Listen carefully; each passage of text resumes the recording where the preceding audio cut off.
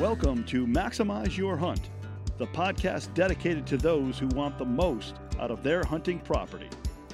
This podcast explores land management, habitat improvement, and hunting strategies that will help you maximize your time in the field. Follow along as industry professionals that live and breathe white-tailed deer share their secrets to success. And now, the founder of Whitetail Landscapes, your host, John Teeter.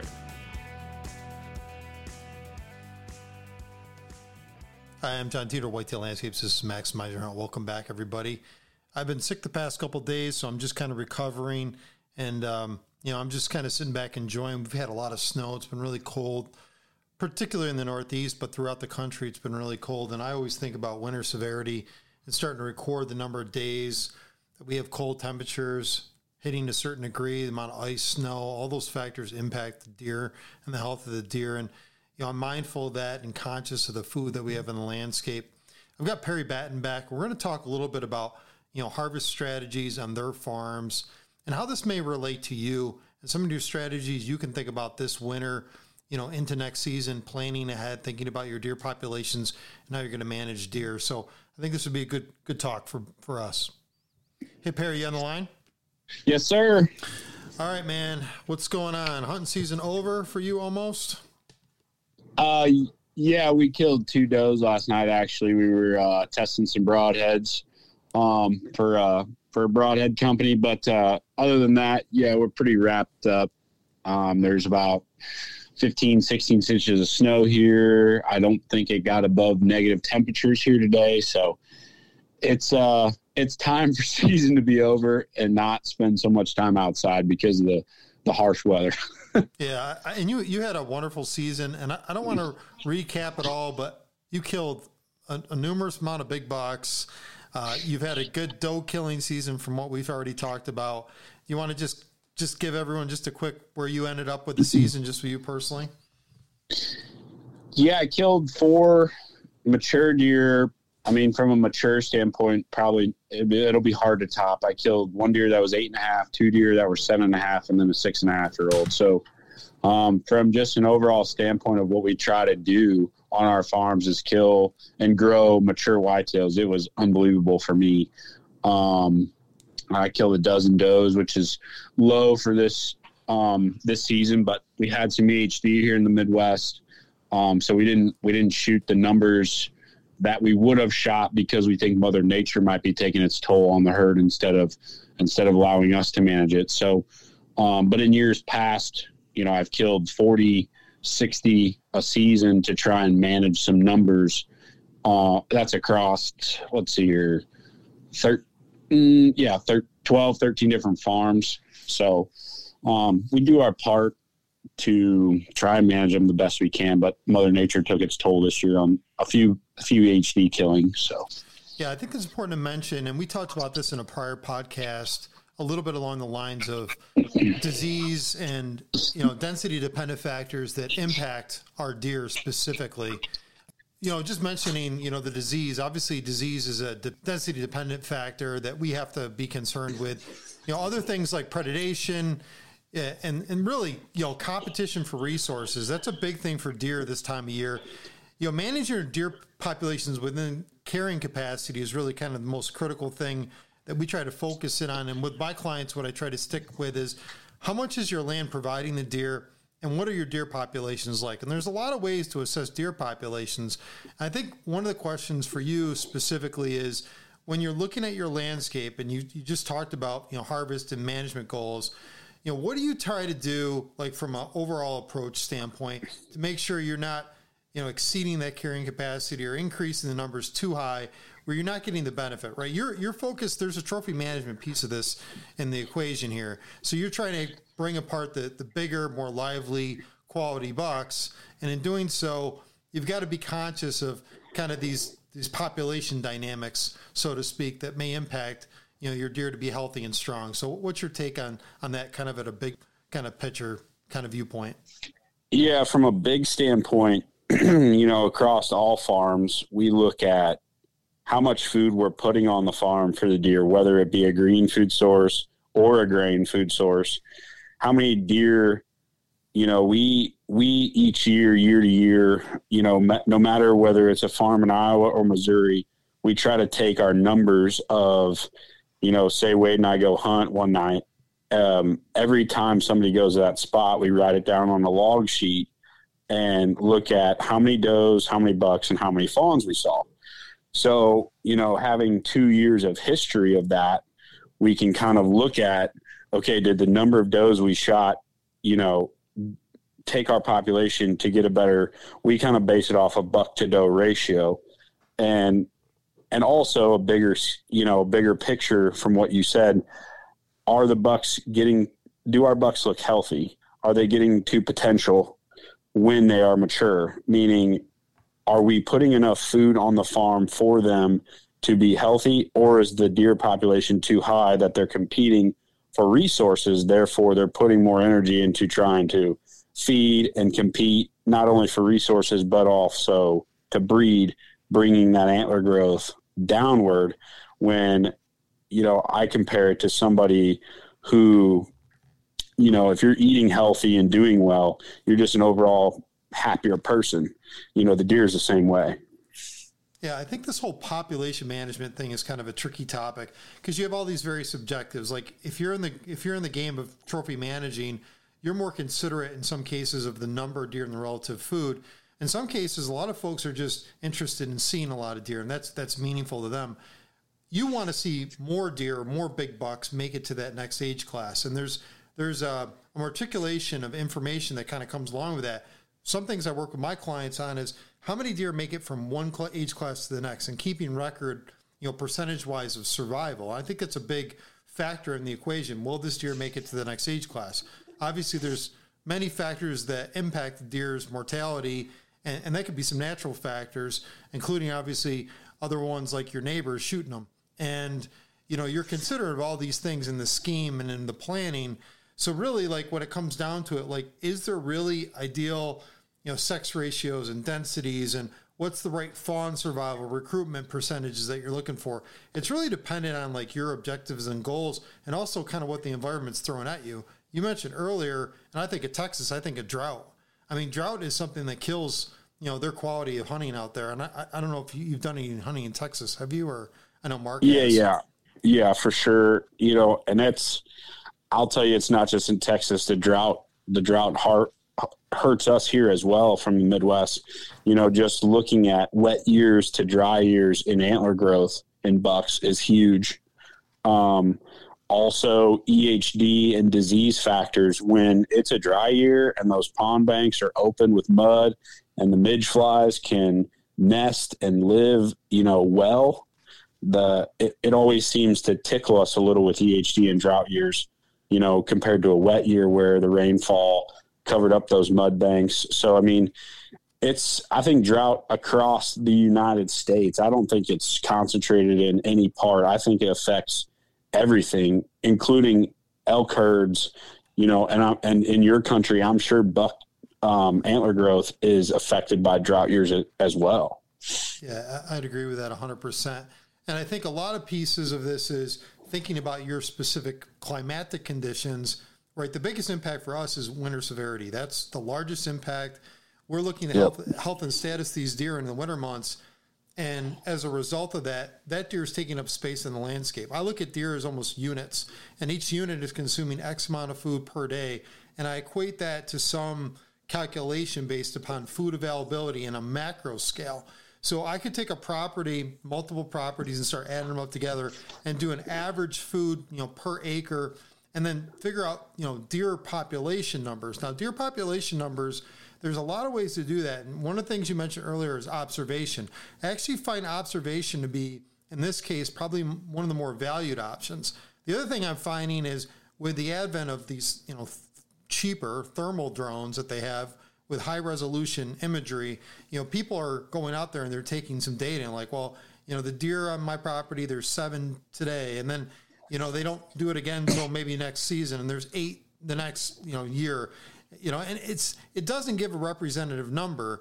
The metrics that most people have used over the years that seem to be most advantageous is figuring out preferential foods seasonally, segmenting those off, comparing, the edibility or utilization of those, and comparatively, this is the exclusion cage concept, right? That is helpful. And even doing exclusion cages in your woods, because it gives an indication of, what the growth potential is or the growth rate is and what the consumptive levels are.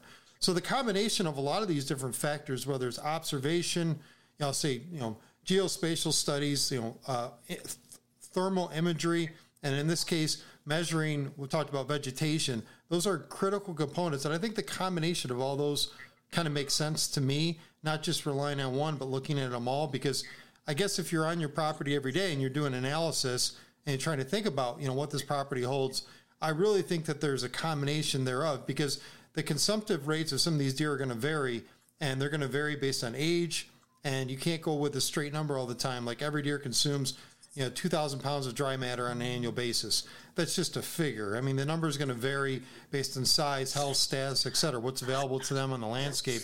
So there's a lot of factors that kind of go into that. So I guess my next question for you, Perry, is looking at the habitat. Do you guys go next? I mean, you got the observation data, you talked about logging. That's going to equate to some shootability, factor what do you look at from a habitat standpoint in equation to that? Is there another factor in this equation for you guys? I think measuring, no, but from a habitat standpoint on all our farms, I'm going to say we're blessed here in the Midwest to have, the timbers that we have and some of the grasslands that we have in this part of the country, giving the deer a lot of different options, whether that's acorns, woody browse in the timber. We do a lot of timber stand improvement, which creates a lot of woody browse. And then we work very hard at planting soybeans, corn, any green food source from clover to radishes to winter bulbs. So, I think we get our best data and measuring numbers off of our logs and what we're seeing in person, because we hunt every day. If it's not brutal weather or really hot where the deer aren't going to move, we hunt every day because we have enough spots to play the wind correctly to be able to hunt every day. So we're the trail camera every day, if you will, on a different farm, a different plot, being able to measure, okay, are these deer looking healthy or are these deer looking sick? Do we have, 20 times more does than we should compared to the number of bucks out here on a good night? So we sit there and are able to look at our farms day to day and kind of make decisions off of our observation. Do you feel like those numbers give you, just from an observation standpoint, do you think they give you most of the solution from a number standpoint? Do you feel like you're seeing 80% of the deer that are on your particular areas and just kind of guesstimating the ones that you're missing? Do you ever look at it that way?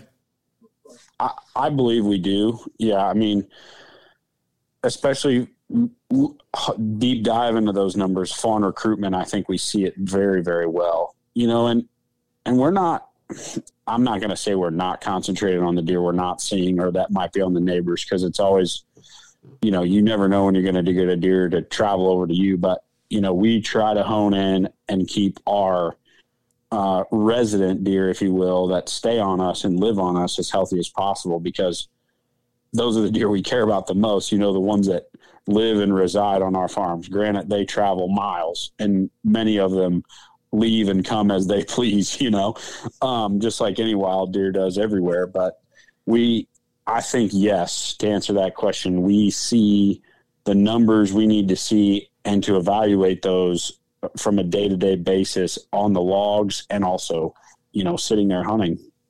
So let's get into the numbers really quick. So let's say your deer per square mile is, I don't know, we'll say it's 100, just for rough numbers.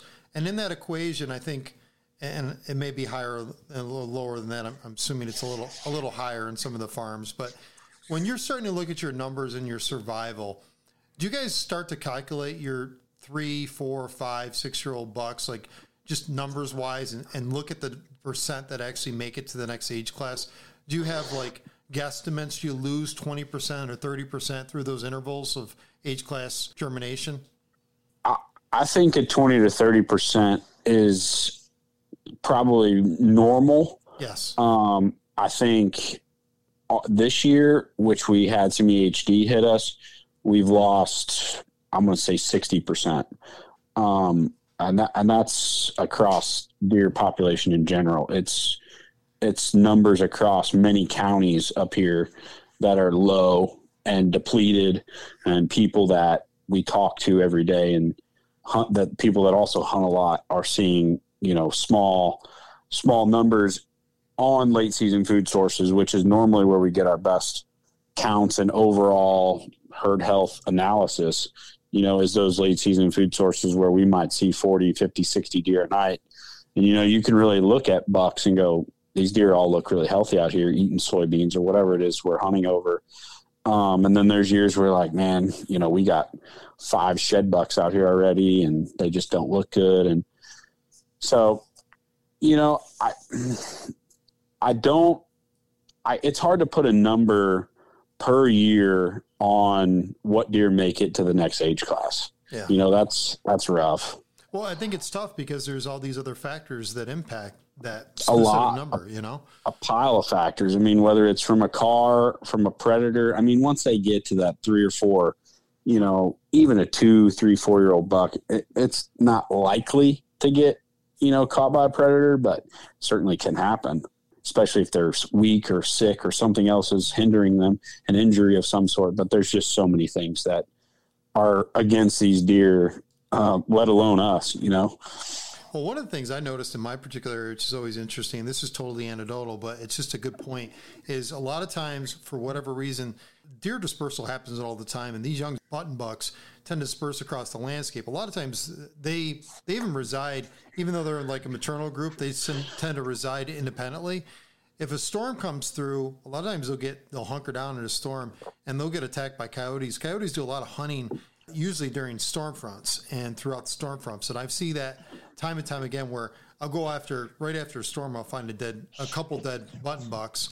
And it's always been interesting to me, that bit of data. It seems like that happens more often. I think a lot of these areas that have a lot of these climatic issues, the predation levels can be higher. It depends on the snow load and locations and how the deer congregate, et cetera, how the landscape is managed, et cetera. But I think there's factors that come into the equation that give predators the upper hand, where I think some of these other areas, that isn't the case, right? They don't have the levels of predation and impact, specifically some of the coyotes, et cetera, that, knock down the deer numbers.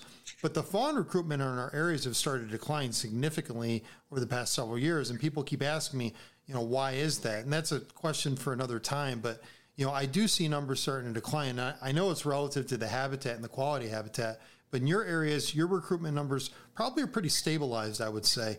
Is it a 1-to-1 ratio typically you're seeing for your, doe to fawn recruitment, or is it higher? In Iowa, I'd say we're 1-to-1, maybe a little higher. I think we do have some coyote pressure higher on our Missouri stuff. We see does that don't get, probably lost their fawns, during the summertime when they drop. So, and we try to hunt them as much as we can. And, we killed, I don't know, we probably killed 20 or 30 coyotes last year, and that's across all of our farms, which is a large landscape. So it's, in the scheme of things, you're always helping, no matter what you kill, you're always helping. But, in the scheme of things, are we really doing that big of a help? Probably not. I don't think our coyote numbers are drastically out of hand, but I do think Missouri has more coyotes than our Iowa stuff. And I think 1-to-1 would be safe to say on our Iowa stuff. I think we're probably not there on Missouri. So I'm seeing in areas where they're doing habitat management around my particular area where I live, anywhere between 1-to-1, 1.25, 1.5. And that's a pretty good number for our areas. Where other areas where it's unmanaged habitat, I'm seeing, and this is 6 to 8 weeks post-birth, anywhere between, 0.2 to 0.4, numbers are super low. And I really believe, the habitat's a big factor in that, and designing your property to support, the deer, the numbers, the escape cover, the cover in general is huge for the population. I mean, it's just huge for the population. And obviously for some of these lactating deer, I mean, the ability for them to stay healthy, maintain that lactive state where they're producing, good quality milk. They're in good physical status, right? They need to be reproductive the next year. And, there's an opportunity for some of those does, obviously, to produce the next year. So you're thinking about all these in the equation. On my particular property, the recruitment's in some cases anywhere between 1 to 2. I mean, this is small scale, but if you were to blow it up, relatively speaking, that's a lot higher than most areas. It's just because you're managing habitat in a way, and I find out these other areas where you're hunting suburban deer, because I work with guys that do a lot of hunting, like suburban areas, like, small knit communities.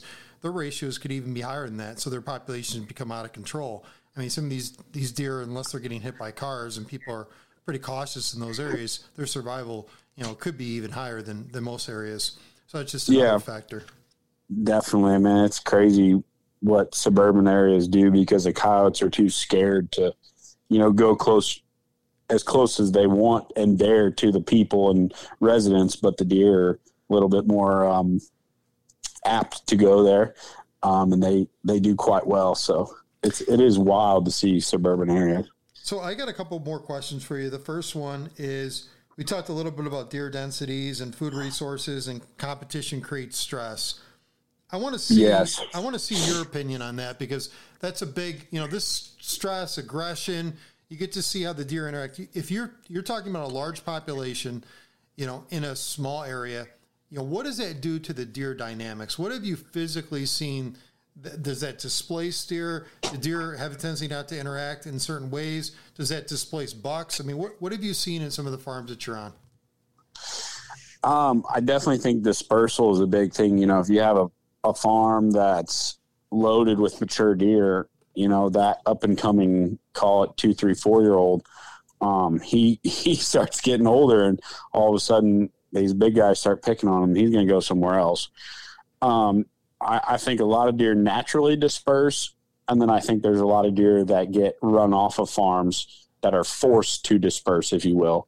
Social pressure is huge, and in Missouri we've started a population program with the state called DMAP program, and that allows us to get more tags to lower those populations down there, because 2-3 years ago it was way out of whack ratio wise and social pressure wise, that to shoot a 140 inch, this sounds, across the United States, this sounds kind of ignorant, if you will, but to shoot a 140 inch mature Missouri whitetail, that was a big deer, which the potential in genetics is there to grow much bigger deer, but they just weren't getting there because I think they put so much time and effort into the does, the breeding, the running, and then food resources. They would wipe out, crop fields even. So when you look at that, and now we've killed, on our Missouri farms, we've killed in the last 2 or 3 years, we're well over 200 does.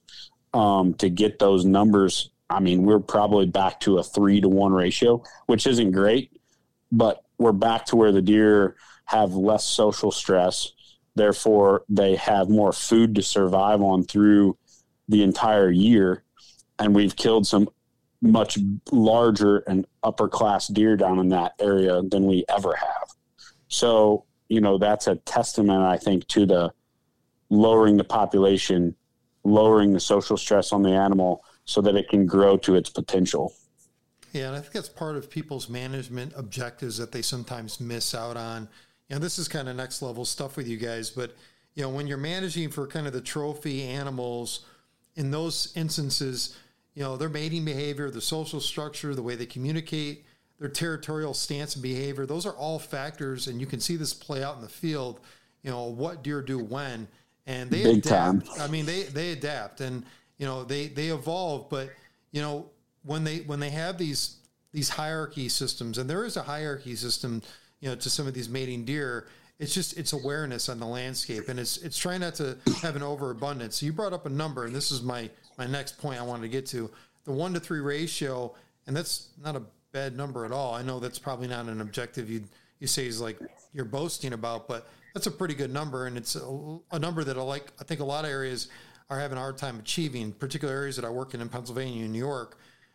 What really set that number, and why do you think that's a good number in your mind? What seems to work out well in the landscape with numbers like that? You get to where, for our farms at least, the deer, there's enough food left for the deer all to survive well and not crowd each other out, not have to fight, just to feed in the wintertime. And that's just kind of where, honestly, from where we were, I'd have to go back and look at my log sheets, but we were 6-to-1, 5-to-1 type of ratio. And we started shooting these does and being able to get tags and, really work on the population numbers. And we've gotten to a 3-to-1 and, just seeing it year to year develop. And then we've sat and watched the deer herd while we're hunting down there and gone, this is where we need to be. This is where everything looks healthy. This is where our food plots are growing and then being able to be utilized by the deer. I think that's a big thing. Just because you grow a food plot that somebody sees and like, oh, my food plot looks amazing, but in 3-4 weeks of hunting, oh, it's gone. Well, that didn't get the deer to where we are right now, February, March, to be able to live.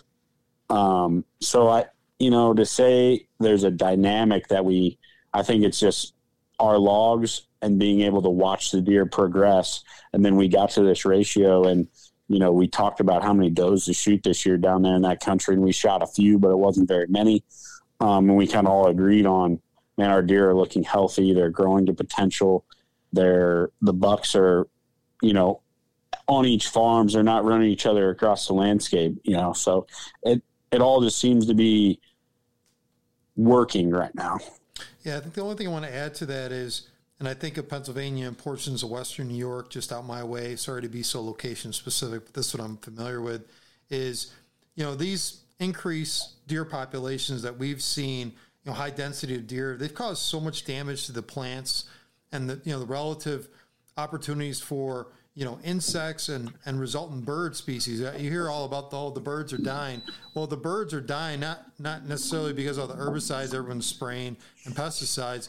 It has a lot to do with insect availability in the landscape, which directly correlates to the number of plants and, I want to say, native plants are in the landscape supporting those particular insects, which, it's kind of full circle when you think about this whole scheme of, how we're developing ecological systems and everything's kind of propagating itself. And deer are keystone species. And what that really means is when they start depleting everything below them starts to deplete even more. So it comes in this cyclic state, and it's not helpful. At least it's not helpful for us as hunters because we want healthy, good quality meat and food. So, that's kind of the most important thing.